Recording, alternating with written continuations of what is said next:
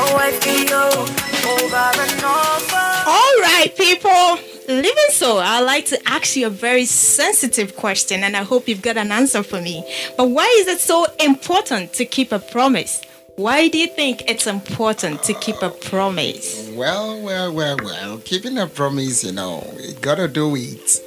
Integrity, yes. I think that if you are keeping a promise, you are building reputation and your integrity. So, anytime you made a promise, it is an ideal thing to keep it so that you protect your integrity.